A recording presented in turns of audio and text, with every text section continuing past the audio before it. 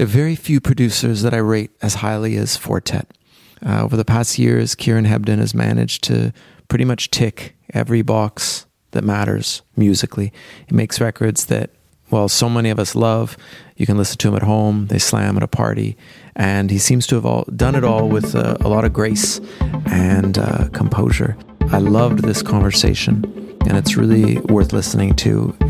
Kieran is very thoughtful and deliberate, and I found it very inspiring. Now, it should be noted that this was recorded in January, 2 months ago, in a world that seems barely recognizable now. So we covered a lot of things: Ricardo Villalobos, Rewinds, Burial, the feeling of being a teenager, and we went through a lot of his career highlights. And we did it all just like two friends without a care in the world, sitting there at the beginning of what was then a fresh year. So excuse the fact I was kind of jacked up on the limitless possibilities of 2020. Obviously now everything is different. It's quite a long conversation, but hopefully it gives you 90 minutes of an escape as you can hear two friends talking about DJing, music, and life. This is Last Party on Earth. Last party on Earth. Last party.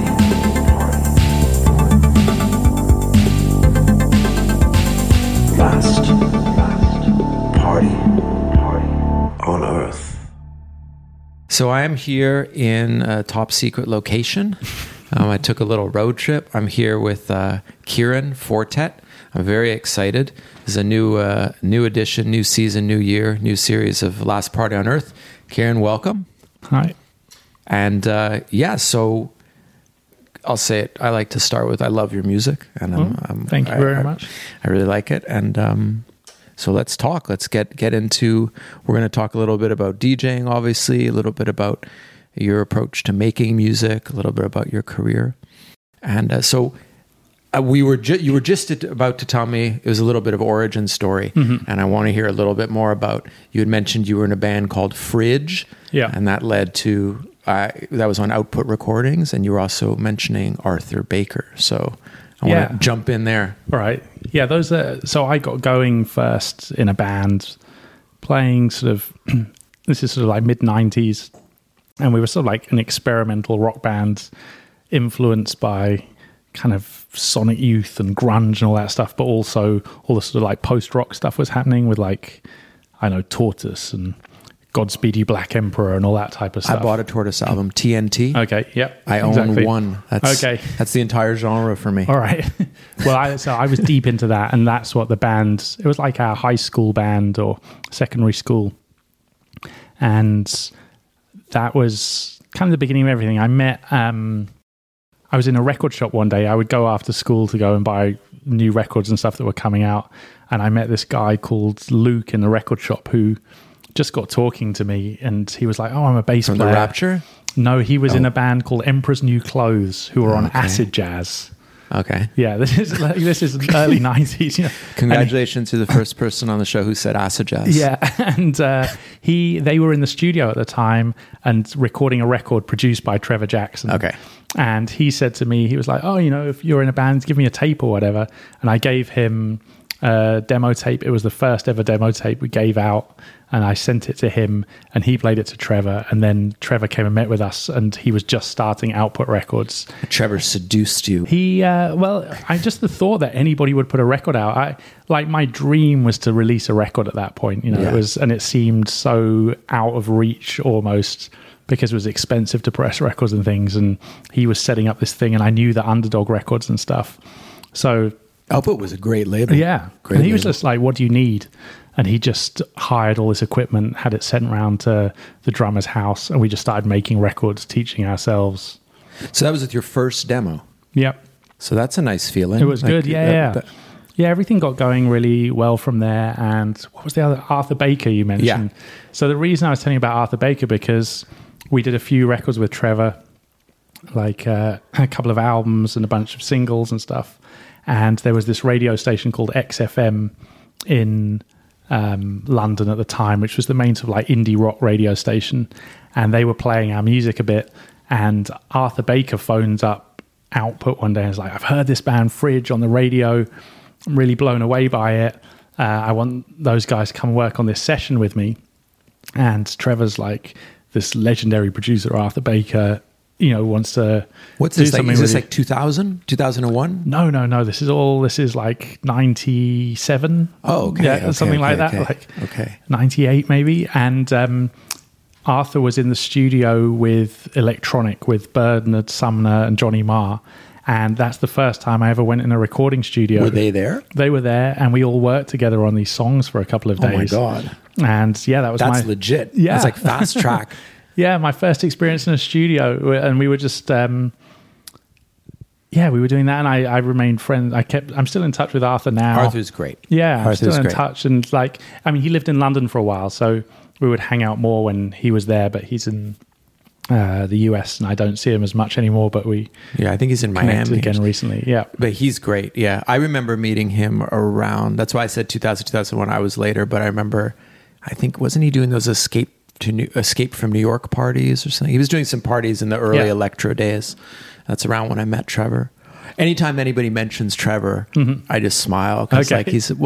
he's kind of polarizing, I mean, I love Trevor. Yeah. I think he's amazing. he was kind of like a mentor to me at the beginning. Like he just taught me so much. I learned about so much music from him, and I would just go to his house and he would play me record after record and just blow my mind. That's amazing. And we had a really good time just hanging out and enjoying music. I think I know the flat you're talking about. Okay. That was his old flat. Near Old Street. Yeah. And I remember first time I went there, I don't know if you felt like this. Trevor was one of those guys who like had all the cool toys. He had everything. Like he had yeah. everything. Yeah. He had every cool, and this is, now it's quite common for Mm-hmm. people to be like curators and collectors. But I remember when I first met Trevor, him and Too Many DJs were the people I met who had like, oh, this is it's not just the book you want. It's printed in Japan. Yeah, and yeah, it's totally. not, and it's like, and he had Trevor had all the gear, all the records, and the posters and the artwork and the limit. It was, knew I about remember it being all like, and like knew where it all came from. And he would show me a record and he'd then tell me about the label and about the producer, and he just had all the information to go with it. And because the first time I ever went to a club was with him to see, he played at the Blue Note for one of James Lavelle's parties, and it was him and DJ Shadow or something. That's the first time I ever went to a club, saw anybody DJ. And at that moment, I was just like, whoa, and it was all... But I was in this band, and I desperately wanted to make electronic music and do sampling and stuff, but I didn't have any of the equipment. In those era, like, samplers were still those kind of like rack mount, like Akai type of thing. Like, Akai S950. Yeah, and I couldn't afford any of that stuff. It was way out of reach for me. And I just wanted to make sample-based music, and I didn't have the means. So what was the chronology for you between let's say wanting to be in a band, and discovering club music and DJing? So was it band first? It was band first, and what was happening was I was talking about how grunge happened, and I was like the right age for that. And then after grunge, that whole sort of like lo-fi DIY scene with like Riot Girl and everything happened. And that was a hugely inspiring thing for me, because the message from it was like, you don't need to go in a fancy studio or whatever to record. You can just make records yourself at home. And that was happening in America, but at the same time, like Jungle and stuff was happening in the UK. And when Jungle came out, and people like Photech were making records in their bedroom, and then you'd hear those. So I was checking out those records as well. You would hear them at school every day. And then I started buying all the first Metalheads records and things. And I met Trevor, and all this stuff's going on. And that was the really inspiring thing for me across all genres, was this idea of just like DIY, like getting away. That felt sort of obtainable. Did you have a specific, I often ask guests, like if you had like the acid house moment, like did you have like in a club, a specific moment where you were like, No, not at all. I didn't care about clubs at all, and not for a long time. I only cared, it was just records. The whole thing was driven by records for me, like hanging out in record shops, meeting producers or whatever. It was all about, I want to make a record that's on the shelf. Okay, that's why when you get signed, when you send the demo, Yeah. so how did you, okay, so you put that record out. Had you studied music, or had you had any idea you were going to, had No, you had not any at all. fantasies in your head of being a musician, or? No, like, so I was just doing it. It was like my hobby and a big social thing. And then what happened was I got to university and I was able to get my first computer with like the student loan I got at college. And then I was on a computer science course with the guys from Simian Mobile Disco, and they gave me... Your school life is like... Yeah, I bumped into all these amazing people all the time, and they gave me my first piece of like cracked software that allowed me to make a loop and sequence it and stuff, and that changed everything for me. And that's when I made the first Fortet record, and just at college. And then about a year into college, What were you studying at school? maths and computer science. And then and then everything was like the music stuff was kind of kicking off, like the Fridge stuff was coming out, but then the Fortet stuff started coming out, that was doing well. And then Fridge got signed to like a major label, and I quit college. I was going to say, did you have, that's what happened to me. I had it was basically an education versus rave, like death match. Okay. And they were like, it was like last semester, and it really was like, final credits of, I was studying history at university versus like this big party that I was throwing or whatever, and school just narrowly lost. I feel it was a kind of like a crossfade basically of like, that I was doing school, and suddenly music just evolved into my career without me ever making some decision like, I want to make a go of this, like I want to be a musician. It just all you realize you're very lucky. Yeah, I was just suddenly there, and it was suddenly when the big record deal offer was there, it was like, this is enough money to live off for a few years and set up our own studio. And I was like, okay, well, this is... So how old are you at this time? Like 18? Like 18 or 19, I suppose. Like, I sometimes think a similar pattern happened with me, and I sometimes think of all the luck I've had, there's been a lot. That's kind of the luckiest, that if you're spared all the agonizing of like, what am I going to do, and what's my career going to be? Could I be a musician? I think when it just kind of like, I like how you said it, when there's that crossfade, and you're still very young, so you're excited, a little bit naive. That's such a blessing. I think it really kind of, and you carry a lot of that momentum all the way through, because it's, it happens in such a natural way. Yeah. And I was like, just suddenly in the middle of it. And that's when people like Trevor would just be like, all right, these are all the sort of things that are going on. That's when I discovered the existence of DJing, or like, and he would say, oh, this guy Giles Peterson's played your record on the radio. And I'd be like, who's Giles Peterson? So you never you had no DJ culture, going to parties, none of that was part of your life. At all. And did you have a feeling about it at all? I knew it was going on, but I was so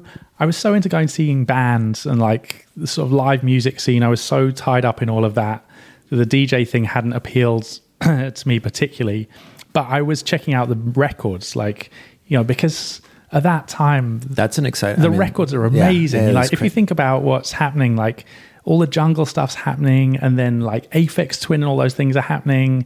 Like hip hop's amazing. There was like everything was so good. It felt like in all directions and very new. I mean, you were getting records. I mean, I remember the first.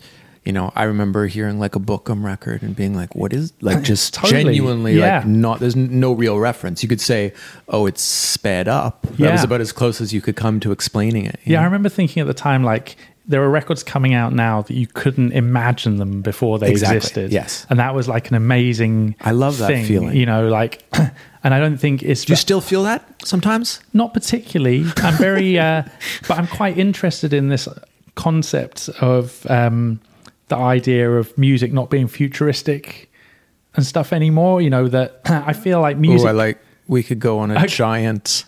Well, I feel, for me, when I think about it, the concept I've got mapped out in my head is music and technology developed together, sort of hand in hand from, say, the 40s. And have they now till the end? Has it been split now or something? Well, around 2000 or so, once you have jungle and once you can put everything in a computer, you reach a situation where all the things that weren't humanly possible to play, all the polyrhythms and the tempos and things that a human couldn't do, a computer was able to do.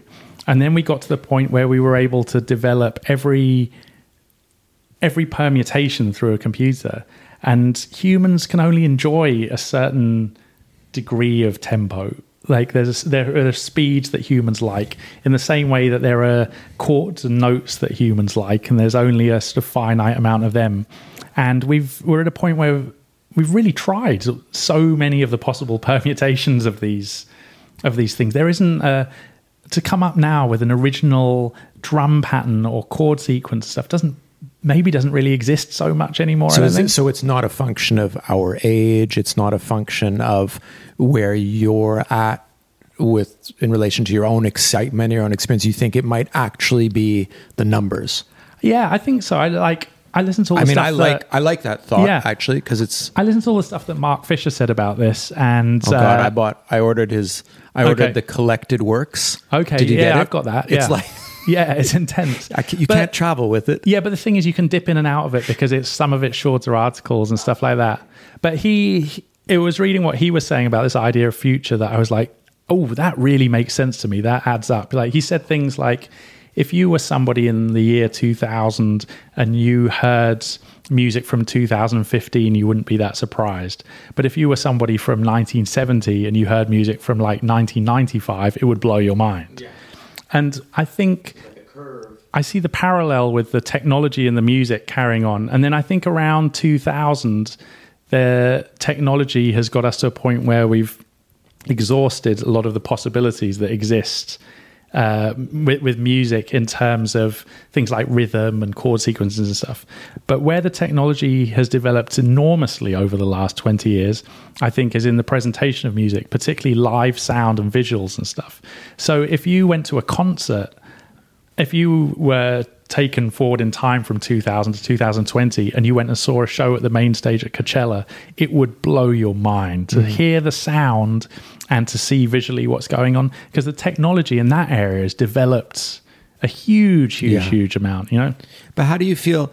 We're going to jump to some of your records and everything soon, Okay. But this is a topic that I really, this thing of, I guess, not to oversimplify, but the idea of the future, and if it's still, is there still a future? What does the future look like? Or is that, I think about this all the time, but especially if you've been around in the 90s, early 90s and acid house and everything, I mean, so much of it was about the future, futuristic graphics and visuals and flyers and, even the language of the records and the song titles and fractals. And, it was all quite cyberpunky and very optimistic, actually.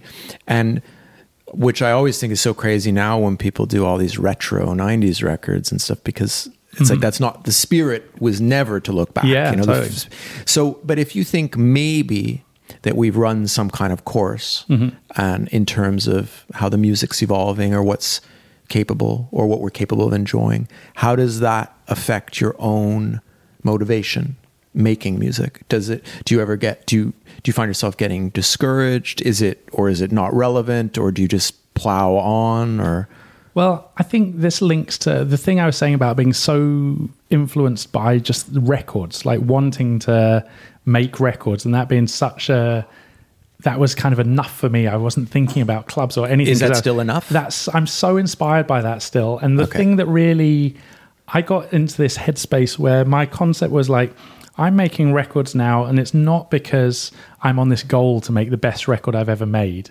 I'm making records to document my musical journey and my musical ideas. That's a very wise approach. And the artists that I love most ever, people like Joni Mitchell or Miles Davis, people like that, I look at their body of work, and it documents what their ideas perfectly, and their ideas always evolved. They never went backwards, always. Or Prince or someone, like, it's just a constantly evolving thing that sort of archives their creativity in this brilliant way. And I see, for me, that's kind of what I'm in the middle of, and what I'm doing is I'm pursuing this sort of musical path and investigation and exploration that I'm on, trying to be as creative and interesting and true to myself as possible. And I'm making records to document that, and I want the document to be very pure and excellent, and that really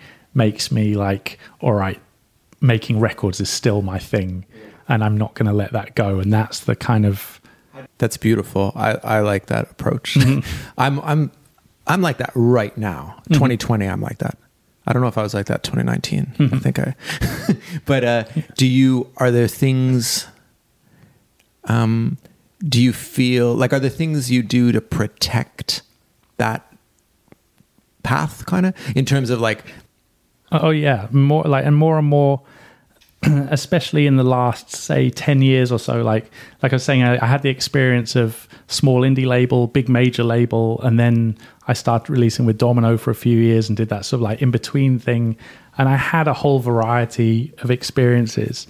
And once I got to a certain point, I was like, so much of what's going on in this sort of label culture and sort of industry I'm involved in is inefficient and using up my time and getting in the way of this ultimate goal that I was talking about before. So, and this coincided with becoming a father as well. That had a big impact on me because it just made me think like time's precious. Efficiency becomes a real... Because I could be at the park with my daughter right now. Why am I doing this Australian phone interview? Yeah, you know, like so 100% the sorts of things I became at that point. I was like, I'm just going to get rid of everything that is not fun to me anymore and doesn't feel like it's got some like deep meaning to it.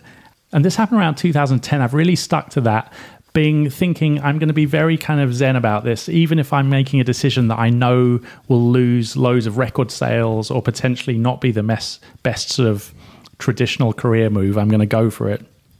And it's paid off beautifully. I was going to say, I think everything's gone so well for me in the last 10 years that things have just got stronger and stronger. And but you were talking about getting rid of things. Like I don't do press. I don't do interview. I mean, I'm doing an interview here with you now. This one doesn't count. Yeah, it's just not, there's no way something like this would ever happen through. I don't have any press people working for me, no PR people. I don't work with a label.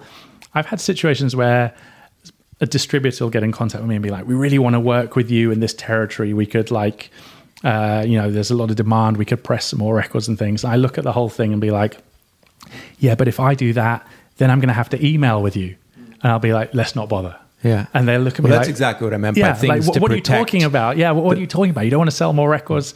And I'd be like, no, it's not that important to me to sell more or reach these supposed targets. Or oftentimes, there's a transaction involved. Yeah. And part of that transaction could just be you giving your attention over to those emails or that communication, and there's something you lose in that, Yeah, because time is everything at this point. Like it's all about doing only things that are of like proper sort of quality, and I think this is something that I think is a problem in a lot of the things I see going on, particularly in sort of like festival culture and all this sort of stuff. There's a lot of business going on without proper sort of artistic integrity at the sort of heart of it all. with no idea. Yeah, totally. At the core of it. And I think, given that I believe that music can't be futuristic anymore and that we've done everything, the thing to hold on to and the thing that does make a difference is about ideas and artistic integrity and stuff. And I latch onto anything that's got some genuine sort of concepts and soulfulness and all those things. Yeah, well, I think what's really cool, and then is I like the idea that, I had a record store for like 15 years. So I worked every day, my own store, and probably similar period, the 90s especially. Yeah. And I love the idea of you get these records, they blow your mind, you hold them in your hand, and you want to be part of that club. You want to do it. But the thing what I think is amazing is, if you think about it, that feeling, that product in your hand, it's like the furthest away from festival culture. Because what that is that's maximum ideas, maximum kind of, there's real like dense creative energy with no marketing, with no thought to how to maximize it, it was almost like, let's minimize this. Like, it's just in a record store. There's and now it's like you get all the accoutrements, all the other stuff without that same core sometimes. Yeah. And also the thought, like, I want to be able to do something that I can look back on, in 50 years time or whatever, or other generations can look on and it still stands up. Like I have a huge sense of relief that I don't look back through the stuff I've done and there isn't some like bizarre record that I did where it was a complete misstep, you know, like some sort of attempt to like cross over into some area where I had no business going or something, you know. Well, I was going to talk about it later, but your sound, in a lot of ways, it's like the greatest magic trick because you've made it so like a lot of people have come over to you, you know, if that makes any sense. Like, and that only comes from confidence, but also it's all those little decisions not to do the Australian phone call or whatever it is. You know, it's millions of those Australian phone calls added up, and it's distraction. Yeah. So tell me a little bit about, so we can get on to I haven't even said the word party. We're like half hour in. There's no party going on. What was the first time you ever DJ'd? So, I mean, I did all sorts of little bits of, I feel like there's two parts to this. I did little bits of DJing just because you would get invited to do it. I'd be like, Ninja Tune would be like, we're having a party, and I would come along and I would play records. And did you feel like a DJ, or were you like... I loved it. Like, okay, because the first time I ever went to lots of clubs the first time I ever went to the End was to DJ. Like, I'd never been there before. I walk in, and the first time... So you weren't a party guy? Yeah, not at all. And the first time I ever DJ'd was in a club in front of a big audience, and I'd never even touched the equipment before. And when I said I'd left college, and I just had this belief I need to get stuck into this, and I just need to say yes to everything and just have all the experiences and find out what I like. So somebody was like, you want to come DJ at this thing? And I'd be like, yes. Yeah, definitely. You know, you weren't ever nervous or? No. I don't know, it didn't seem intimidating. And having people like Trevor around me made me feel very relaxed about it. Like, he was there and he was just like, you know, I would see him do all sorts of things, just following his heart and instinct. He didn't seem to have any pressure on him he's good in that way. Yeah. And I think having somebody like that around made me just feel like, oh yeah, you just go out there and play your favorite records, whatever order you want, like whatever you think's cool. I mean, that is the best advice. I mean, it is. So I would do little bits of DJing like that, but I didn't take it hugely seriously. It was like a fun thing. But then around the sort of like mid 2000s, I was, the music I was making had gone on a very experimental tangent. I was working mainly doing totally improvised music with a jazz drummer, with this guy Steve Reed, and I was really interested in like jazz and improvised music and all these things, and doing things that were like not much more sort of like niche, experimental sort of thing. Is that as Fortet? No, it was Kieran Hebden and Steve Reed, the records with him, but also the Fortet records and the Fortet live shows around the time. There was an album called Everything Ecstatic, and it was very influenced by like free jazz, and it was very sort of cacophonous and wild. I mean, you know how it is, you remember like first impressions, and I remember my first impression of Fortet was it was like weird music. Yeah, straight up weird. And there was an era, and that stuck. Yeah. And that stuck with me for quite a while. And I was like, wait, it's not that weird. Like as the years went on, I had no interest in dance music or anything like that at all. It was very much, I was more influenced by what like Mego Records was doing, and Finesse and Autechre and all these. That's the sort of world I was getting into. But then I suddenly get this call, or well, not call to my agent or whatever, from Timo Maas. Okay. Being like, he's got this party in Ibiza, DC10. This seems random. Yeah. Timo's a very sweet guy, by the way. He's a great guy. I hadn't met him at the point. I think it was, what happened, his booking agent, this guy, David Levy, was a big fan of mine and said to him, you should get Kieran to come and play at your residency at DC10. And I was like, I've never been to Ibiza. This whole thing seems kind of out of not in my normal sort of world. But I was getting... James Holden had started putting out some records around this. Sort of like Border Community records? The Border Community stuff had started coming out, and I heard that, and it really spoke to me. I was like, that had a big impact on a lot of people. Yeah, such an impact on me. Like that combination of, because it brought lots of the stuff that was going on in the experimental world I was interested in, but applied it to like big room club records, they weren't sort of like just obscure sort of underground records. They were massive records, and I think that was really exciting to me. I was like, somebody who's working in my sort of world that I can see there's these connections here, makes records that 15,000 people go crazy to at a rave. Well, I think that's what I hear now in a lot of your records. I think it's a bit that holy grail of like the experimentation and the weirdness underneath with a certain, I don't know if functionality is the right word, but something that can actually function in a very specific environment for a large number of people. I've learned all that stuff now, I feel. And this, what I'm talking about was the beginning of that. And then, so Timo, I go out to DC-10 and I play a very weird set at DC-10 before he goes on. How was the crowd reaction? Okay at moments, like all over the place. People are like, what's this guy doing? And, but before we go to the party, we go to his villa, where there's this big DJ dinner. I've never been to any of these things before. This is your first DJ dinner? First DJ dinner. By the way, every single thing you've said was your first time. Yeah. It's just like a sequence of like, didn't ask for it, got invited, first time, just boom, boom. And DJ dinners, for those that don't know, that's a whole separate podcast. Yeah, I've done a lot of that now. And my first ever DJ dinner, Timo's there and he is unbelievably nice to me and my booking agent, and we instantly just feel like we're having the best time, and he's so friendly and he's so enthusiastic. And he says to me, he was like, so hang on, you don't DJ very much at all? And I was like, no, not really, this is not something I know about. And he was like, you got to start DJing, like DJing's great, you should get into this. And he tells me a bit of his story and stuff. Anyway, we do DC-10 and then a week later we get the contact being like, Timo's starting his own residency at the end where he's going to play open to close in the main room every 2 months. Will I do room 2, the second room, open to close, and do the residency with him? And I was like, yeah, great. So you had like a real, it's been a real dog fight for you. Yeah.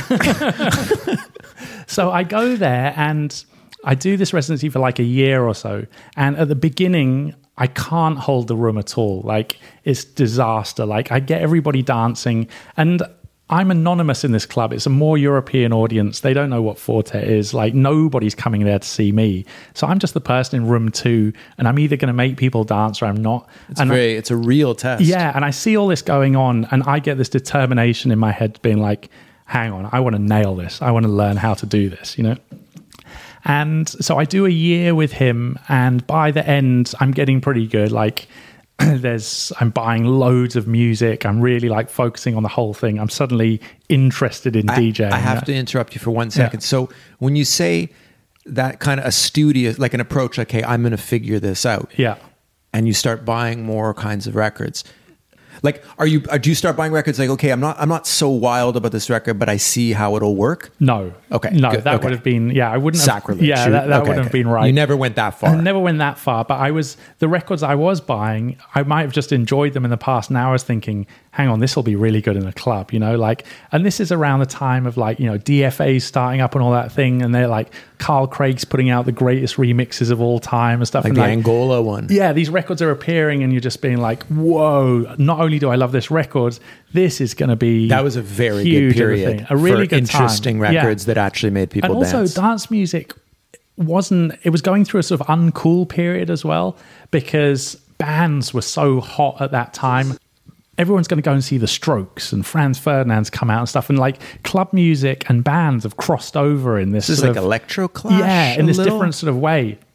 And just going to like a straight club party with Timo Maas wasn't a cool thing in London. I remember at that time. that's when I I entered the scene for that exact reason. Yeah, it was having this kind of lull. I think not in terms of the size of the audience, but in terms of the coolness. Yeah. It wasn't, and friends of mine were all looking at me being like, what are you doing? Like, you know, you were playing this really cool experimental festival that was featured in Wire magazine, and now you're worrying about playing with Timo Maas at the end. Like, what's... Yeah. Well, you know, like what's going... Everybody's looking at me like I was kind of mad. And I was like, no, there's something going on here. And then got to meet James Holden. So he was playing at the end. I was like, I'm going to go to his thing. And he's like putting out such crazy good records at the time. And I'm like... And we spoke that night, and I said to him, I was like, I want to be doing what you're doing. And he said to me, I want to be doing what you're doing. And now, 15 years later, he makes experimental jazz music with a drummer, and I'm doing like big room techno. Yeah. You know, like we did kind of flip over. Well, I like the idea that you wanted to solve the puzzle, you know, in terms of then what did happen? So then I did a year with Timo Maas, and then James was starting a border community night at the end. And so I moved over to that and then did a year of that. And by the end of it, I headlined the main room and smashed it. And I was like, all right, okay, I know what I'm doing. And then that's when I took a residency at Plastic People, which was the smaller club. And then the drummer I was working with, the jazz drummer, he passed away. He was he was much older than me, and he died. And it left this massive sort of void for me where I was kind of like, oh, I don't want to find somebody to replace him. And I'd invested so much time. We were in the middle of this really sort of creative thing. Then that was the focus of my records and everything. And then I was like, well, I don't want to work with somebody else. I'm just going to start making music on my own again. But then when I sat down to make music on my own, I couldn't not think about trying to make club records. And that's when I started actually making records for the first time, where I was like, I'm going to make something that's good in a club. And I started making things specifically for Plastic People, I think. Creatively, some of the greatest moments are when I went into studio with a destination in mind, a specific dance floor in mind. Yeah. Like, I'm going to make a track for this club at this time of night. And that's often, you get amazing results. Okay, so you are now officially a DJ, which means that's a pretty good segue into the actual theme of your podcast. The theme of my podcast is it's not always even so relevant. Okay, so the idea here is, it's your last party ever.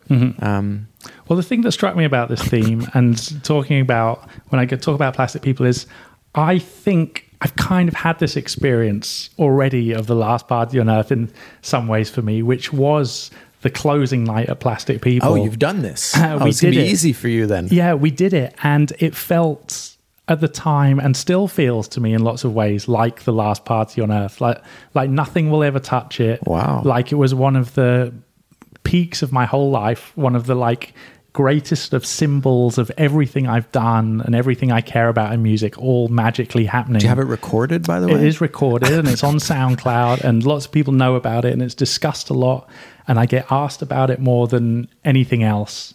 And it was me and Floating Points, who was one of the other residents at Plastic People, and we had very short notice that it was closing down, and we're done. It was a few days after New Year's. And for some reason, I'd done some marathon New Year's that year and played 4 clubs in 24 hours or something. Wait, when is this? What year? Do you know? It must be like 3 years ago now, 3 or 4 years ago now. Okay. And played all these clubs, and we're on the train back from Leeds or something, having done this stuff. And I'm with Sam Floating Points, and we get a call from the manager at Plastic People being like, the owner's decided it's going to shut, and we're going to make this the last weekend. They're putting the rent up. Everything's sort of fallen apart. Condos. Like tomorrow, they were like, it looks like tomorrow's going to be the last ever night. No, tonight. That's what they said. Tonight's going to be the last ever night on the thing. And she was like, do you guys want to do it? And we were like, oh God, we're so tired and everything. And we were sitting there for a minute. I was like, I don't know, I'm tired. And then I was like, what am I talking about? What's my last chance to ever play at Plastic People? This is like the premise of a show right here. Exactly. Like, you're on a train, you get a phone call. Yeah. So then I said to Sam, I was like, oh, we've got to do it. So we got back to London like 4:00 in the afternoon. And I was like, let's both go grab our records. It was just 2 turntables and a mixer, nothing else at all, no CDJs, nothing. Both packed. We were like, just bring all the classics, bring all the best, the biggest records that were. That's a good starting point. Yeah, that we said to each other, just bring the anthems, and we both frantically packed our records. And we came down there, we announced it on social media, like, this is going to be the last night of Plastic People. So we arrive at the club at 9 or whatever, and there's a line down the road or whatever, because it only holds like 250 people or something in this place. Sam was like, oh, this is the last one, we should record it, and everything just sort of like fell into place. It's like, okay, let's record this thing. And we were like, let's mic the audience as well. Oh shit. You're like Nostradamus. Exactly. And on the recording, you hear the crowd just going mental again and again and again as we drop each record. And there's this level of frenzy in the crowd when they realize certain things coming in. Oh my God. Those moments where like the next day you check your recorder and in that moment you would give anything on earth just to make sure it recorded properly. Yeah. Like in that moment, if someone was like, oh, sorry, the cables it didn't record, you'd Yeah. You can't think of anything worse. And I find it hard to listen to the recording. I find it really emotional when it comes on now. And I spoke to Sam about this a few weeks ago. I was like, do you ever listen to the recording? No. And he was like, yeah. He was like, every now and then I put it on and it's really intense, and it's like this thing, that's just... That's crazy. Yeah. And the atmosphere in there was so unbelievably powerful and so joyous. And it was... I'm getting like... Yeah, it was one of the most pure... I think that's why I think it's so significant to me. It's the purest collective sort of moment of pure love for music that I've ever experienced. Like everybody in the room beside themselves, losing their minds at the sense of how much they loved this place and the songs that were being played. And I love the idea of, well, first of all, I love the idea of a party that starts with bring the best. Yeah. Like, no, it's not, oh, this one's cool or this one's brand new, or just like, okay, well, I can't believe it's also so rare. I mean, I've had parties like that, which felt, in the afterglow, it felt like, okay, I'm done. It's perfect. Yeah. But they were never recorded. Yeah. And I certainly didn't go into them thinking knowing that way. It was the last. Yeah. It's okay. So when you describe this party, the closing of Past People, I get really excited because in my life, like there were a few moments like that. I think in the early rave days, in the early 90s, I had a few of those, not necessarily DJing, but just these events that are just so magical and so powerful. They just fuel you and they convince you in so many ways that everything's what it can be. Yeah. What it can be, exactly. So I guess I'm always curious a little bit, like, so when you've experienced that, so you've had, and then obviously because you tour like crazy, you've seen loads of parties, you see loads of mid-range festivals, good ones. I mean, do you think all the people that are going to all these parties and all these, how many of them do you think have really, how rare do you think that is to really to experience that high level of a party? I don't think, or do you think it's like a relative thing, or? Yeah, I think it takes all these certain ingredients to come together, and I don't think it's not something you can necessarily replicate by just being like, let's make sure we're in this venue with these people and this sound. Like all these certain things. I always get asked like, oh, what's your favorite place to play? And I'm like, there isn't really a favorite place, because one night it might be amazing and then another night it's not so good. But I think I'm chasing that. Like I'm always trying to play like the ultimate thing. And I'm doing pretty well these days. Like I have some like really good, a lot of life affirming experiences, and I'm very careful to avoid the ones that aren't going to be that, like I'm in this lucky position now where people are coming to see me because of, and it's not just about me as a DJ, it's about me as a producer as much of anything. And I've got big records and they trust you that I can play, and people they've bought the ticket and they're actively saying to me on social media and in person, like, we came here to hear this record at this moment. Yeah. And once you've got that level of power there and you can play to a room, especially a big room, and know that you can build it to this crescendo where you're going to drop this certain record that everybody who's come is waiting for that moment, and they've saved all the production of the whole night and everything for that. When you've got that going on, it gives you've got these like, facilities there to really make the night kick off in an amazing way. Yeah. Each year, I've been really lucky the last few years where each year I've had like a massive, big sort of anthem each Sounds year. Sounds like you've been lucky for a long time. I mean, yeah, things have been going well. But I've had some really like some records that have just been like the peak moment record for the sets I've been doing the last few years. And I had this remix of Eric Prydz that had this really long, like 6-minute breakdown. That was a massive record. And the year that I had that, like that was like the main part of the events that I would do at that time. So I'm going to these events and knowing that everybody's waiting. That was like a statement record. Yeah. So it was, that gives you, puts me in a situation where to create that moment of collective euphoria, I've got a good chance of it happening, Yeah. And that was where it was like the length, the audacity of the intro. Yeah. It almost became, it was like synonymous with your name for a while, which is incredible when you think about it. Like I remember people were just saying like, oh, did you play the Fortet record or whatever? And it became like that was code almost for that that length and space Yeah. and confidence Yeah. to lay that all out, which Yeah, which is pretty cool. It's pretty good. Yeah, no, it's was. a good I one. had a really fun time the year that record came out. You know? It's a good one. So, okay, it's your last party ever. I mean, Mm-hmm. what is your opening record? Like I've always enjoyed going. My favorite DJs are the ones where I'm so excited to see them play some sort of absolute curveball. Like my real heroes are people like Ricardo Villalobos, Theo Parrish, Aphex Twin, where you go and you're like, oh my God, I can't believe they played this. Okay. You know? And I think because I'm so into that, I've loved walking on stage and just throwing out the most unlikely, obtuse curveball of all time, you know, like, and I'll often play like crazy free jazz record or like an Indian hymn, things like that as my first record. I've never understood. I mean, I understand it, Yeah. but I've never had I don't know. That's a very particular. Yeah. It's a personality thing. Yeah, for me, there's something so kind of punk rock about it almost, to be like, I'm going to get up on here and there's this massive party going on and I'm going to play an Indian prayer. Nobody can do anything about it.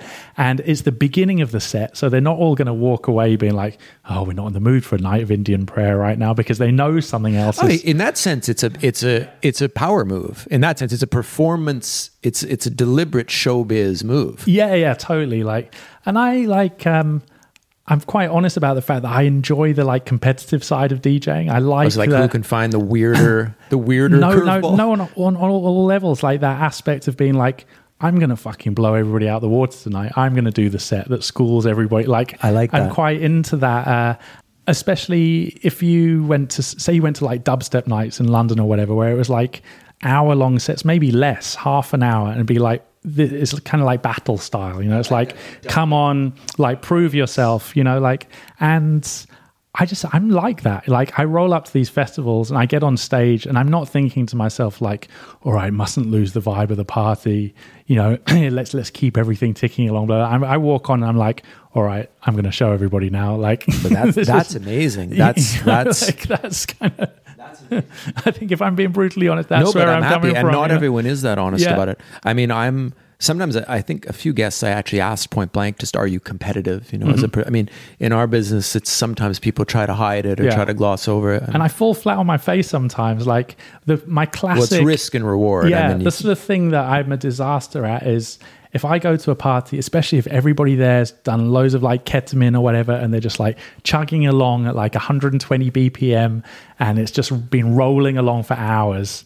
And I walk on there and try and like switch things up, and it somehow tank brutally. You know, like I'm an impatient DJ. I can't do that thing of just like keeping it ticking along. I've always been up. a little envious. Yeah, me too. Guys I remember guys like Marco Carolla in the Yeah. old days. I would hear them play, and the patience. I don't know what the word is, but Totally. the focus and the patience and the ability to have those steps happen so. Just take their time, and then they can get it to a point where there's euphoria in the room because like hi-hats come in or some little change has happened, and I'm like, I've got no patience, like I can't, and I want to learn how to do that, and that's the thing that's always.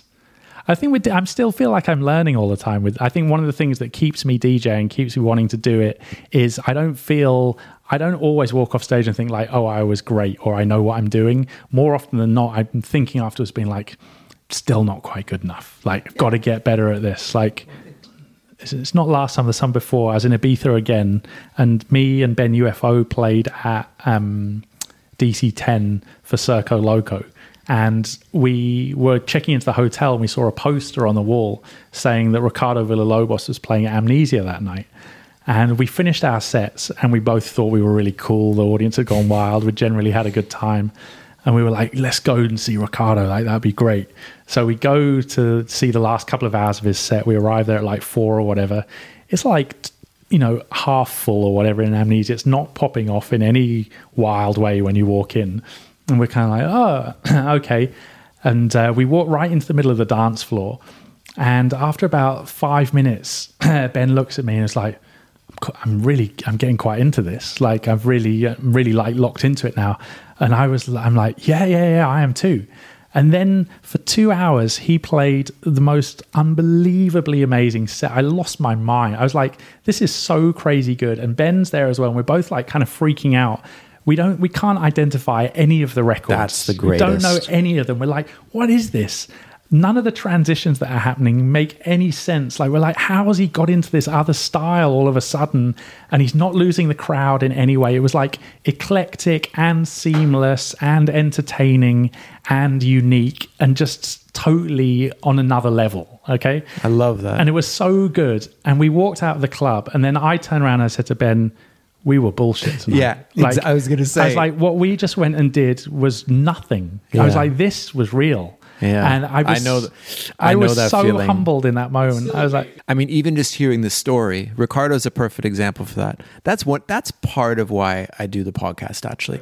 It's just to be reminded, to hear all those little things that, like, there's still something really beautiful and aspirational in it, you know? And because that's a perfect story, because sometimes, you know, you do your part. You have your career and your moment, whatever, and it's good. Yeah. And you feel whatever, and then it's just... And I think the thing that I was saying about I've got the luxury of having these big records that I could put out, it's in that moment that I realize, I'm like, yeah, I'm relying on those so much though. You know, like, sometimes it's like because cheating. I've just gone and done DC-10 and everybody loved it because I had those big records to play. But now Ricardo's like, he's on another level playing nothing I've ever heard. Well, he's not relying on, he's got no crutch. Yeah, he's got none of that's going on. And I walked the next day, and it really made me rethink everything I was doing. I was like, I need to totally change up some of the way I'm playing. I need to think more about like how I'm doing this stuff. It had such a profound effect on me. But it's nice. But I'm actually, well, I'm not surprised, but you're pretty into DJing. Yeah, no, yeah. No, but you'd be surprised. I mean, a lot of people aren't. And, and I'm talking giant DJ. I mean, there are DJs that are doing this like 200 shows a year, and they're not necessarily listening to Ricardo on the floor and being no, I blown encounter away, that as well. And like they're saying to me like, oh, how can you do it? Like, I don't know about this DJing, like, you know, but I've got to do it. Like, I'm just tied up in this thing. Well, some of my questions at the end, you know, some of them were like, you know, when I originally conceived of the show, some of the stuff about like, well, what do you see after DJing? You know, because it's last party, there's this idea that there's some, you know, it's the end of something. Yeah. And a lot of it, when you get to the end, you know, a lot of people, it's like relief almost. There's a lot of people that, you know, but I think it's also when you've been doing something for a while, if you don't recharge and listen, also listening to other people. A lot of people don't even go to the other club to hear the other guys play, you know? Do you want to name a specific opening track, or you want to stick with just Curveball?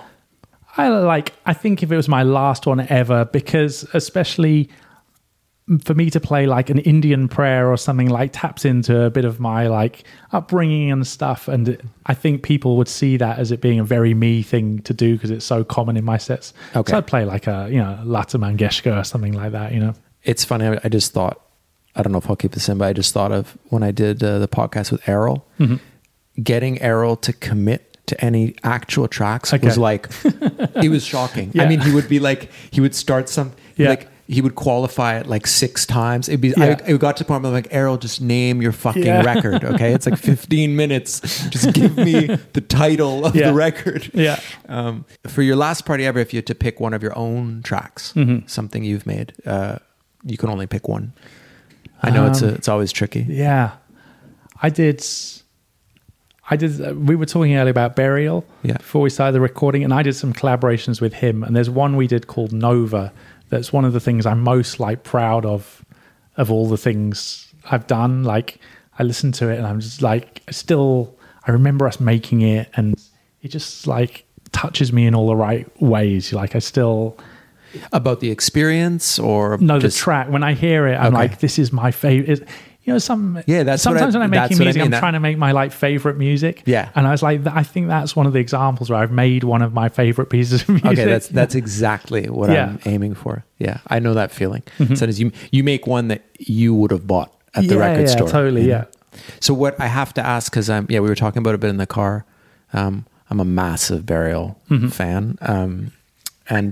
So a little tiny bit. What was like working? Did you work actually in the same studio? You send files back and forth? I know you know him from school. Yeah, in the same studio, sitting together, and all the stuff we've done has been like that. We just sit down with like the 2 laptops and just like work on ideas and usually get some sort of like start with some sort of melodic thing and get maybe like a riff or a hook together and build something up around that. And I learned so much from working with him. It was really just his whole take on how to treat sound, and every sound you'll have something there that all the conventions kind of go out the window. Like the thing that you care about most, let's put that really quiet in the mix, you know, and the thing that's carrying the bulk of the main rhythm, let's roll all the treble off it, you know, so it's just this weird muffled muggy sound in the back. All the things that would go against your instincts, he's always thinking of doing and trying out. And after working with him for a while and seeing all that going on, when I then sat down on my own, I was instantly experimenting with all sorts of different approaches like that. Like he thinks about timing and EQ and composition and dynamics in a whole other way. Like, and I think that makes his music stand out so much. Like, and he creates a world while he's making the music, you know, and he's so absorbed in it while you're making it. I think you'd have to be at that level for it to be convincing. Yeah, and totally. And it is convincing. Yeah, I mean, he's up there for me. He's up with, like, I don't know, him, Aphex, Leonard Cohen, and maybe Prince are like just just for whatever reason, you just, you know, it's not like you go back and listen to one track once in a while. It's like I have days where it's just like, okay, it's going to be, it's burial day today, I guess. What about, as far as the the final set, peak time record? I mean, it's kind of an impossible question, but it's also more just, you know, what your idea is of peak time, because you bring up, for example, Ricardo. Yeah, you know, there are different approaches to what that energy really is. But for you, what is a absolute peak mountaintop? Like the experience I've had, and the thing that works for me is like, because I can play quite eclectic. At night, for me, I might start at like 100 BPM and end up doing like jungle and dubstep and all sorts, like during a 2-hour sort of set. And one of the peak moments for me is that moment where it just suddenly switches into something on like another sort of speed or level, where I've built it up. You know, we've been like at like 128 BPM for like half an hour or something, and I've got this planned thing where it just suddenly takes it to like 140. I like how you said half hour. Yeah. Like for some DJ, like an entire half hour. Yeah. and I bring in, and I'll play, you know, something much faster or whatever. It'll just like the moment that has that kind of genre flip, but I've done it and it's timed well enough that it creates the pandemonium at that moment. Those are my like favorite bits. And there are one of the records that I've done that time and time again is the Bug Skeng. Oh, I love like, that record. That is such a awesome sounding record on so you all drop sound to systems. That half tempo. Yeah. It's and a crazy record where the vocal at the beginning is just going dibby dibby dibby dibby, and I often loop that, and I'll have that running for like 5 minutes, the loop of it, when whatever's coming, and like bringing in like dibby dibby dibby dibby, and it's happening over the thing, and then it'll go into the half time with that really low sub, and the sort of like, I've seen some wonderful moments of euphoria. That's crazy when that's happened. You know, like that's crazy. You mentioned that because this kind of segues into another thing. So my next question is: I always ask, is there a record you've never played for some reason, whether it's you're saving it for a special occasion or you're not sure? And it's crazy because that record, that Skeng record, I've never played it. Yeah. I always have it with me, and it's in my like dream folder. Yeah. But it's a record where in my dream party, and it's only my own inhibitions that keep me from making it reality. In my dream party, that's exactly the kind of weird, like strange shift I would drop to, you know? Yeah. And I haven't done it, and you have done it. Lots of times. Oh man. Well, I'm happy to know that someone's living it in reality. I often, if there's a record that I've been sitting there on for ages and I haven't played it, and I like, if I'm in that situation, I often think, there's a reason I haven't done this. There's something, and one of the records that, the things that I always want to do that with are things that are quite probably more euphoric than I think I can That get you're away comfortable with. And one of the ones that I always want to play that I have on my computer is Binary Finery 1998. It's one of those ones it's ridiculously fast because the trance records of the 90s were faster than you remember.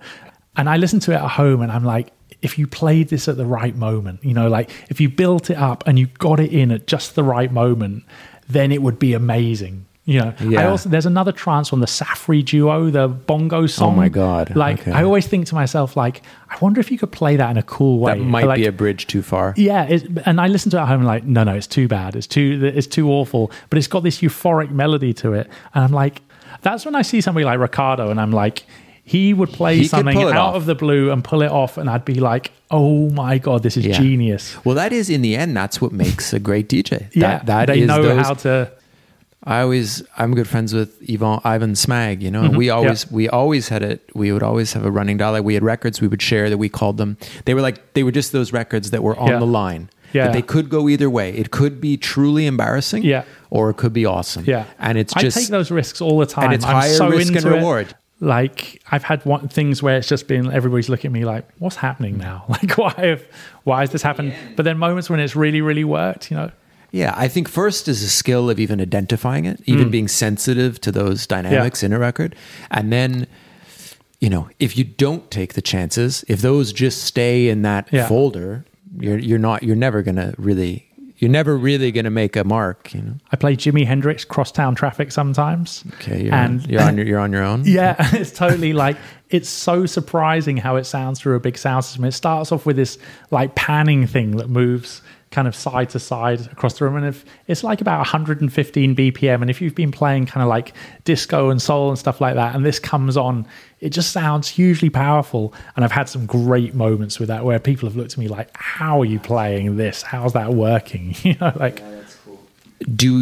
Were you ever secretive with records? Have you ever had that kind of wanting to hide what it is, or a bit I do a trip to Brazil or something and come back with all these great Brazilian records and things, and maybe have a couple of things that I've got off some record dealer or something, and I'd be like, I don't think anybody else has got this yet. And this veers more to radio and stuff because I do a lot of radio as well.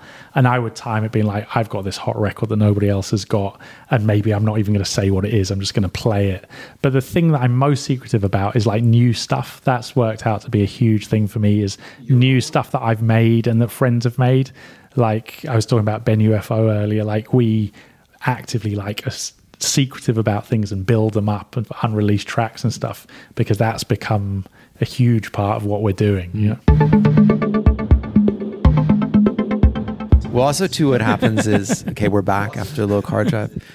What happens too is it takes time to warm up. A lot of the time for me, it's a bit like DJing. I'm not a good starter. I've never been a good first half hour of my sets. Never so great. So it's I know that from doing radio things where I've done my own show for a couple of hours, and you're just stressed out at the beginning and trying to sound relaxed when you're not. Exactly. Yeah, the beginning. Well, also too with these podcasts, it's quite personal. You end up, you're either talking to a friend or someone you haven't seen in a while. We've met in airports. Yeah. We've had, there's short conversations, and then all of a sudden, you always have a hunch that you're going to get along, and you're pretty sure you can you're tell someone's not evil or something. No, I knew you were. I was pretty sure you weren't evil. Okay, so we were talking. I want to hear about your closing record at your dream party or your last party. I'm not one of those people that's, when it gets to the one more tune, I want to end on an ultimate banger where everybody rages to. I really want to bring everything down. And if I know that there's only say half an hour left of a night and it's going, I purposefully really start calming things down to sort of guide people into that ending rather than ending at this sort of peak. I don't know why. Maybe the pressure of the peaks just always felt too much. Too much. And I can just tell people are tired. And I play a lot of long sets, and I can see the exhaustion in people. Well, you might have hit the peak earlier. Exactly. So that ending for me is more let's calm everybody down and then really bliss them out for the last sort of 15 minutes. Or so. One of my favorite things that happens, and it happened to me once at Fabric, is to play something that's just so much not a club record, but everybody's so happy they all give it a go and try and dance to it. Yes. And I played Joni Mitchell Carrie once at Fabric, and the atmosphere of the room and stuff, it's just not the right music for that space. And it was just this really lovely thing where especially the women in the audience were like all suddenly just like dancing and like twirling around and everybody was having this very sort of loved up, happy sort of moment. So that would be the record I'd go for again. I like that the idea of ending on a very sort of like unclubby, hippie-ish, loved up type of moment appeals to me. You know? I like that too. That's what I grew up with in the early rave days. That was the tradition. You know, you kind of end. It's also nice you end. It's a real memory too. It's like the taste in the mouth is like not, on a slow dance, you know, something like that. You know, I always thought it was a bit ridiculous when, not ridiculous. I always hated it when last track is like another big kick drum. Like here you go. In case you didn't get enough. We were talking in the car. A couple of things came up, and I was like, stop talking. It's too good. Okay. So tell me, you mentioned a party you played with Damien Lazarus in Tulum. Yeah. Well, we talked earlier about how I was like quite competitive and wanted to really like nail it and do really well. And I was saying that was when I remembered where I felt like I really didn't do it well. Like I totally misjudged. That's why I thought it was so good. Yeah, I totally misjudged what was going. It was me and Damien Lazarus and Black Coffee and Bedouin and some other things I just wasn't familiar. I hadn't been to one of these parties before. How were you dressed, first of all? So I wasn't totally fitting in to the whole thing. And I've known Damien. But you had a robe on or No, something. I didn't have a robe or anything. You were robeless? Damien had given me some accessory. Everybody who went there was given like pendants and like these special like USB things. The USB and these things are amazing. And I have a drawer at home. Okay. I have a drawer at home, and you just open it up and it's like 80 shamanic USB sticks from it's like the proof of my friendship with Damien Lazarus. So I went there and I just played too fast. And then when I realized that, the crowd wasn't feeling it in the way that I was hoping, I resorted to adding more and more like breakdowns and stuff, thinking like, if the desperate man's breakdowns. Yeah. I'm like, I need to pick up this crowd a little bit. Let's get some more breakdowns going on, you know, like, and it's just that wasn't working either. And I did my set, and I mean, everybody else there was like, that was really cool or whatever. But you can't but believe I knew inside, I was like, no, I just got that all wrong. Like, it just wasn't the right vibe at all. I hate when you know it wasn't great and people are like, yeah, it was great. And you're like, And then the other people who were playing, they were just taking their time so much. All the music was way slower and really taking their time on everything, which is just something I'm just not very good at, you know. And I didn't have a bad time because I enjoyed myself at the party so much because the location was just absolutely insane. And there were just really friendly, nice people everywhere. And I ended up staying up all night and staying there for the whole thing and having a really, really cool time. But in terms of that wasn't one of the days when I went in and like smashed it at all. Well, the reason in the car why I was excited to talk about it was, I just like knowing that other people get in those situations, even though it's obvious. I like hearing it, especially after your string of success stories that you, the last hour of, and there I was when they gave me my Grammy. But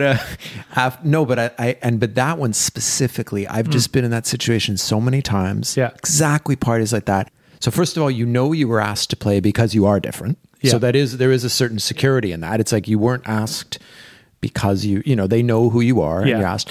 And then, you go in with a rough game plan or with whatever you want to do and it just doesn't quite work. And I'm always interested in then you have those decisions you make. So it's like, not the dread, it becomes apparent. Plan A is not working. And then so you went with breakdowns or, and I don't know if then you always have maybe some go-to records that weren't the first. But I guess I'm interested in, I just like hearing that other people have to deal with that as well. Totally. I guess everybody does. Everybody does. And I like to take bookings where I don't know what it's going to be like. And I did this show with Marshmello, Skrillex and Diplo at Creamfields I knew that Skrillex and Diplo would say to the promoters, we want him to be on our stage. And I knew the promoters were going to be like, why does this guy want to be at the festival at all, type of thing. And we all made it happen. So I was there with all those guys, and I was there just wanting to have the experience. And I went in knowing like, I'm not going to know how to make this work. But I was on a bit earlier and the pressure wasn't on, and I knew that they were going to come on as absolute heroes, whatever happened. And everybody was there to see them. But even I didn't have a great set personally that night. It was whatever. But to be standing there on stage and get a sense of what it was like for Diplo and Skrillex at the peak of the Jack U thing. Oh, yeah. And just seeing the crowd response and seeing what was going on and feeling what it felt like to be on stage when like pyrotechnics are going off and all that stuff. That was just like a really thrilling kind of moment, just to get a glimpse of that world without having to be in it properly. It's fun. Yeah, definitely. And I also think too, I mean, you mentioned also in the car, we were talking about Skrillex, for example, and just despite whatever, if there's a certain sector of people that might be like, scratching the chin saying, oh, he what's he going to do? Why is he here? And then boom, he delivers because he's killer, But that's how I feel about a lot of, not all, but a lot of that, very successful, very large scale stuff is a lot of it is, it's made it to that point for a reason because a lot of it delivers on some big levels, and it's hypocritical to not recognize that power. Yeah, totally. Yeah. And the skill of some of the DJs and things is like, they're like, doing a lot very quickly and switching. It's a lot going on, and not anybody can just do that, Okay, so your dream party, where would this party take place? What's your idea for location wise? What do you love?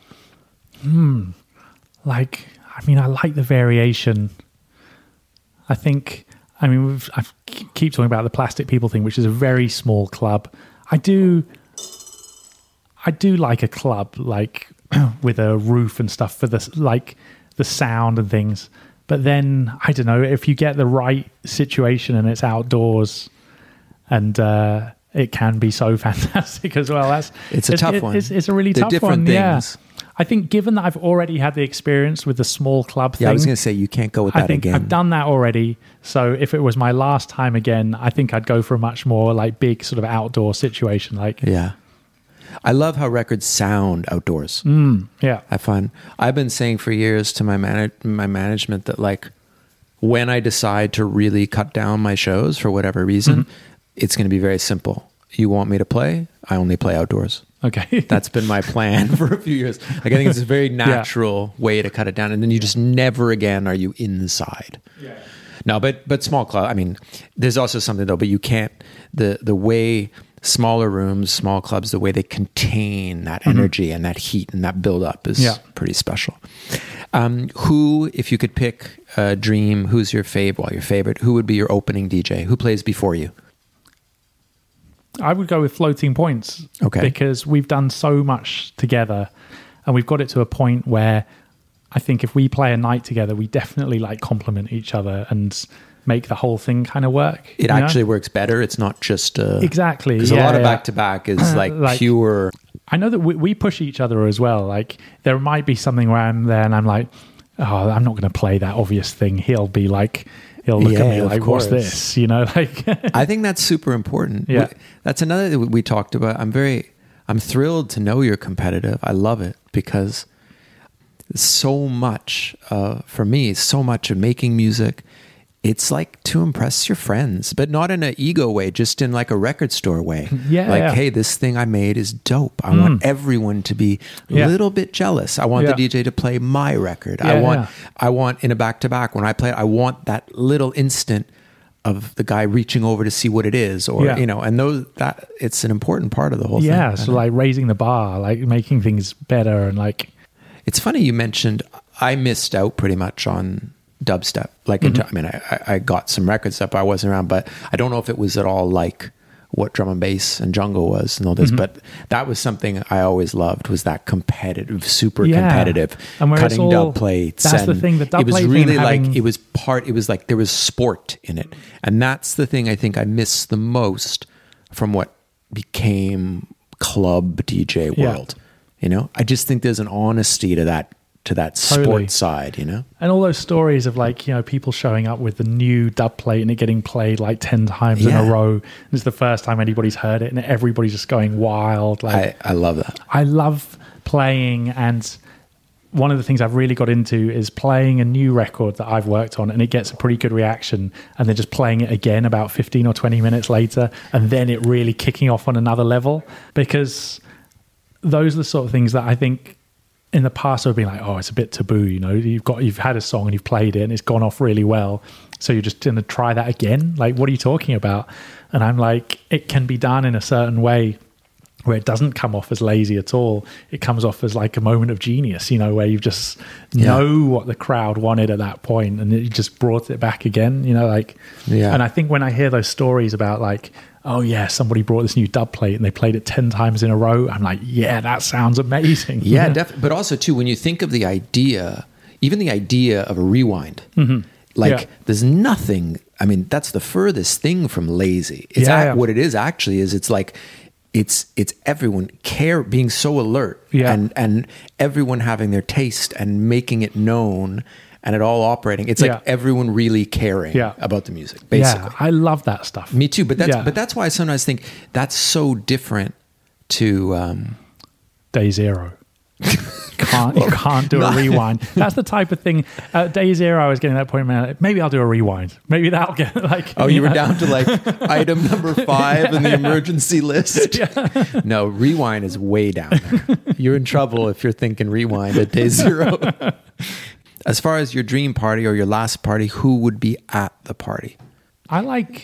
I love to play to like a young crowd. Same. I'm really happy when... I'm ageist. Yeah, I go and I play a lot of like sort of student events and stuff, and that audience, I like to play to them. They're really enthusiastic about what I'm doing, but also I'm so nostalgic about being a teenager and how when I went to hear music at that age, the level of excitement I had for it was just beyond anything. And I look back to that time always, and I try and sort of relive it in my mind almost, that makes me very enthusiastic about playing to younger crowds, because I'm thinking like, maybe they're having that moment where it's all new to them and they're just like, whoa, this is so exciting, you know?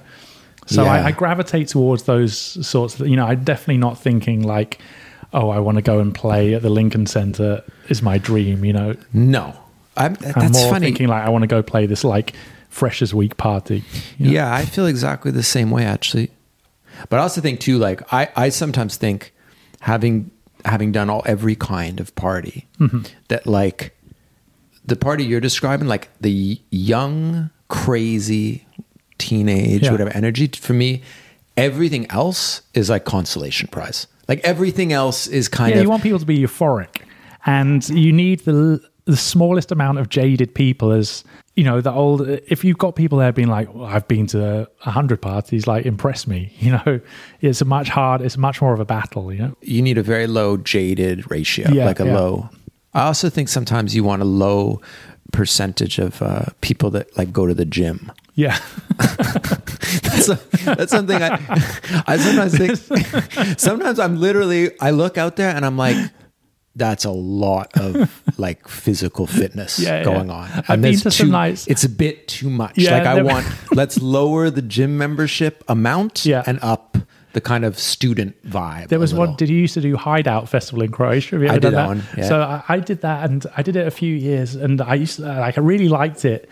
And then there was one year where it became really popular with this they're like sort of working out muscle men sort of shirts crowd. off too, because it gets quite hot out there. And I was playing this morning set, and it was probably like me and Ben UFO or somebody, like I was some really like nerdy crew I was with, basically. No gym action between all of you. Yeah. We're standing on this beach, and none of us are dressed. We're just wearing some like draggy old t-shirt, no glamour. We just look like this dorky bunch. And the whole crowd is this like toned, pumped up like muscle men. And I just remember having this moment being like, what's happened here? How have we become the chosen entertainment for this crowd? Like, I don't understand what's going on. That's kind of a bit of a joke I had with Ben. A couple of times me and Ben ended up at DC10 together. Okay. And he was DJing. That's popular there, yeah. And I remember just joking with Ben saying like, Ben, like you realize like to all these Italian dudes, Yeah. like you're not even a man. Like you're like they don't see see, you're something else. Yeah. Like you're something else, but you are not you're not like direct competition. Yeah, yeah. You're like a different Yeah. but maybe that's what entertainers are. Yeah. But it's I feel like that too sometimes where you're there's no way you would ever be there if you weren't the guy playing the records, you know. But Ben, he's like me in that aspect where we both hunt out those sorts of things as well. We want to be like dropped into those weird situations to just like have the life experience, you know, and like. But I also think too, there's a thrill in making the less obvious situations work. Yeah, completely. I remember when it was only vinyl, when I first started touring, you know, you'd have to pack a box of like 80 records for like 8 shows. Yeah. And you'd find yourself at some shows with the wrong records. Yeah, just straight up the wrong. I remember once I played a show in Hungary, my first time ever. I was really young and it was like a hardcore party. Okay. I mean, I had whoever booked, and there was a mistake. Someone made a mistake, okay. you know? And I remember I was like, I only had records and I ended up going to like B2 cuts. I had like 6 records. I'm playing them at plus 8. Yeah. I'm doing everything to possibly maybe make it work. Hold it together. But it ends up being kind of fun, you know? Yeah. I mean, fun. If I give you a special, like a golden ticket, you can invite one person, alive or dead, friend, family, famous, anything, to attend your party.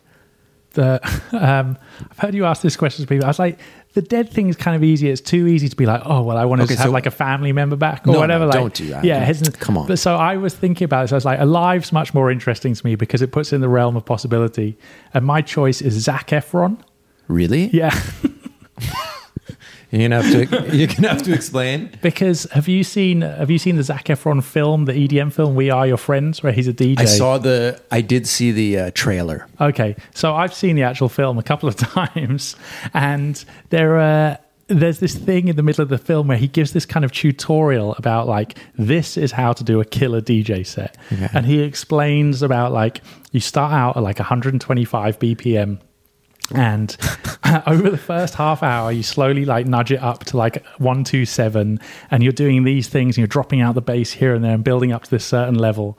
And then once you've really got everybody, then you nudge it up to 128, and then you're at like the rate of the human heartbeat. And then does he say heartbeat? Is that an actual? Yeah. And he says all that, and then there's this montage of him like blowing up parties of the whole thing. And I watched this, and I'm obviously being all cynical and dying laughing about it. And then I keep having these moments where I'm doing sets, I'm looking at what's going on, I'm like, doing the Efron. I'm pulling the Zac Efron move right now. And it works. And it's working a charm. Like, I was like, this room is blowing up right now. And this is an ongoing joke with some of my friends, and they're like, oh, how did the set go? I was like, I just did the Efron method, and it went perfectly. Yeah. What about, are you an after party guy? No. No. Not because... It doesn't happen in my world. I don't encounter any after party situations playing on that sort of circuit so much where there's after parties there's going no on. Second location. It's over. I mean, after party in the extent of like, let's all hang out and go get breakfast together or something. Yeah. But not after party. I've never ended up in a villa somewhere where Solomon's been awake for like 4 days straight. And, you know, is playing... He's playing like 99 Luftballons mixed with Could You Be Loved? Yeah, totally. Yeah, I've never been to... I've never even been invited to one of those things.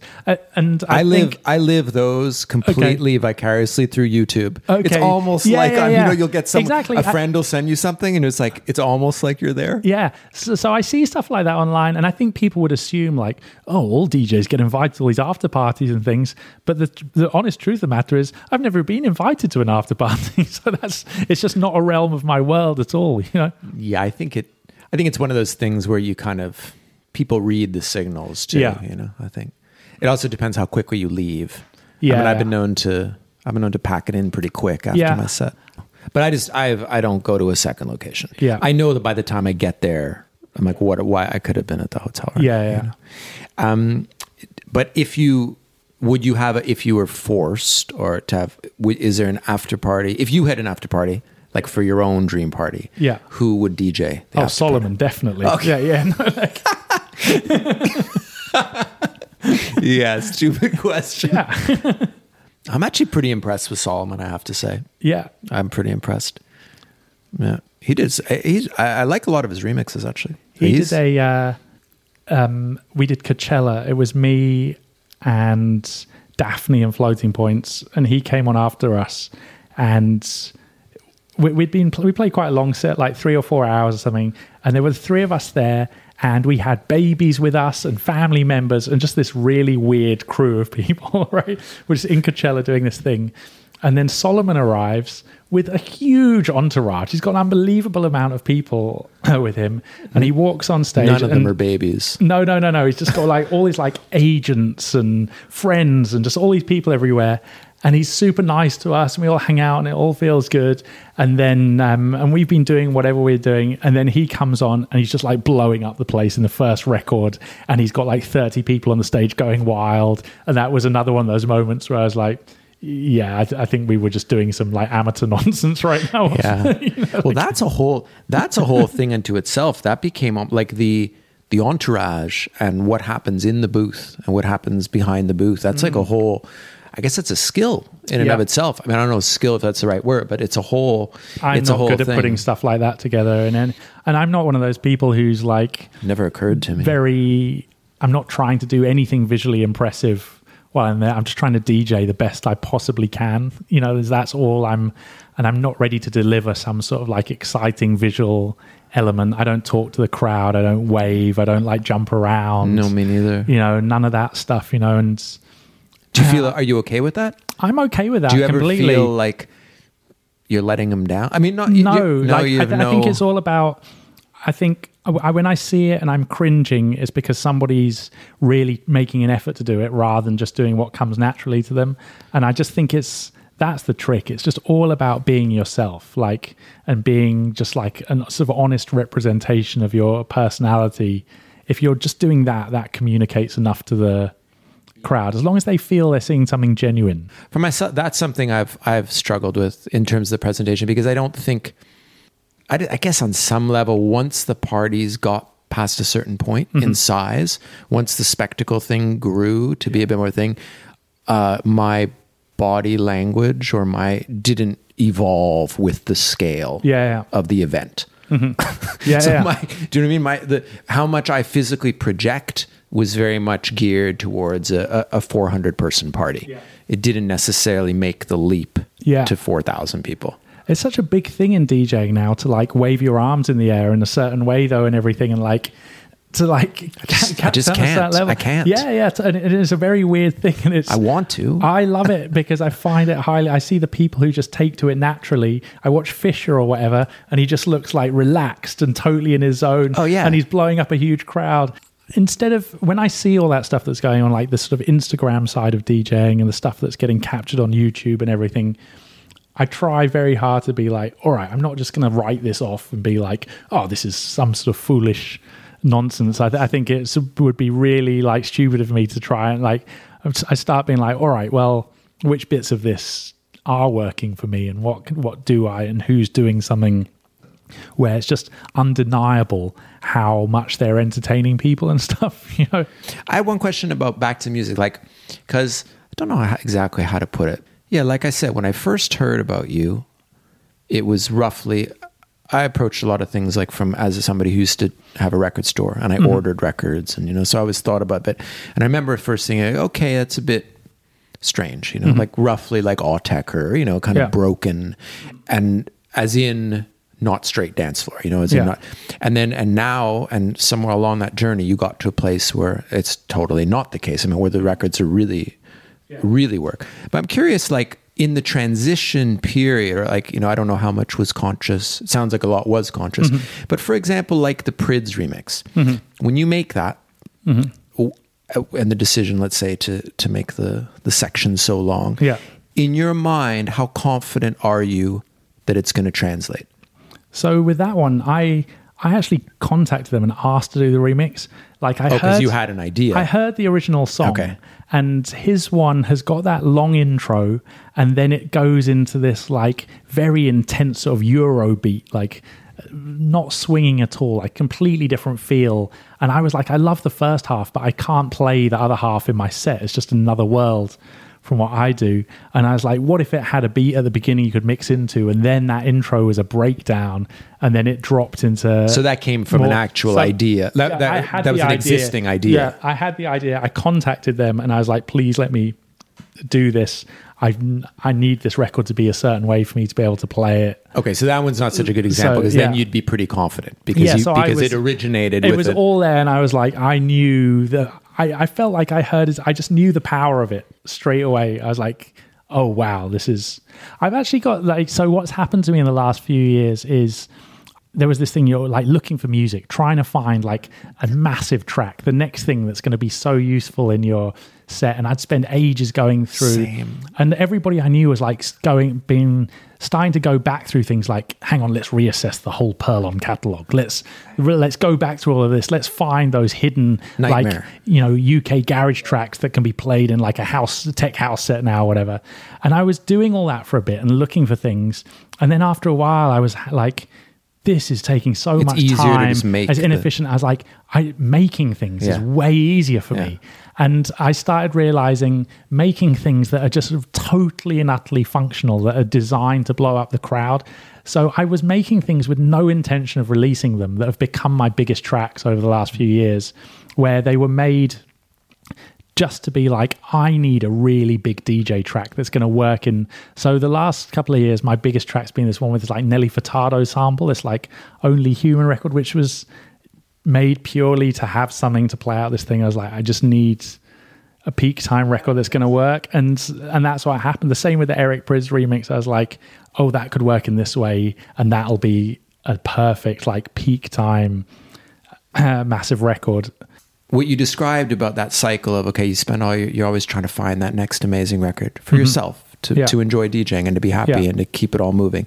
And then some people go the nostalgia route or the digging route, which it's a bit, for me, not the ideal. And then, oftentimes it's easiest. You're like, not easiest, but like, okay, I'm going to make it myself. Yeah. But with you, what's really nice to see is, I don't know, I guess you're one of the only people I really can think of who you're coming at it from a very musical, slightly experimental, interesting angle, and you're making records that are extremely effective.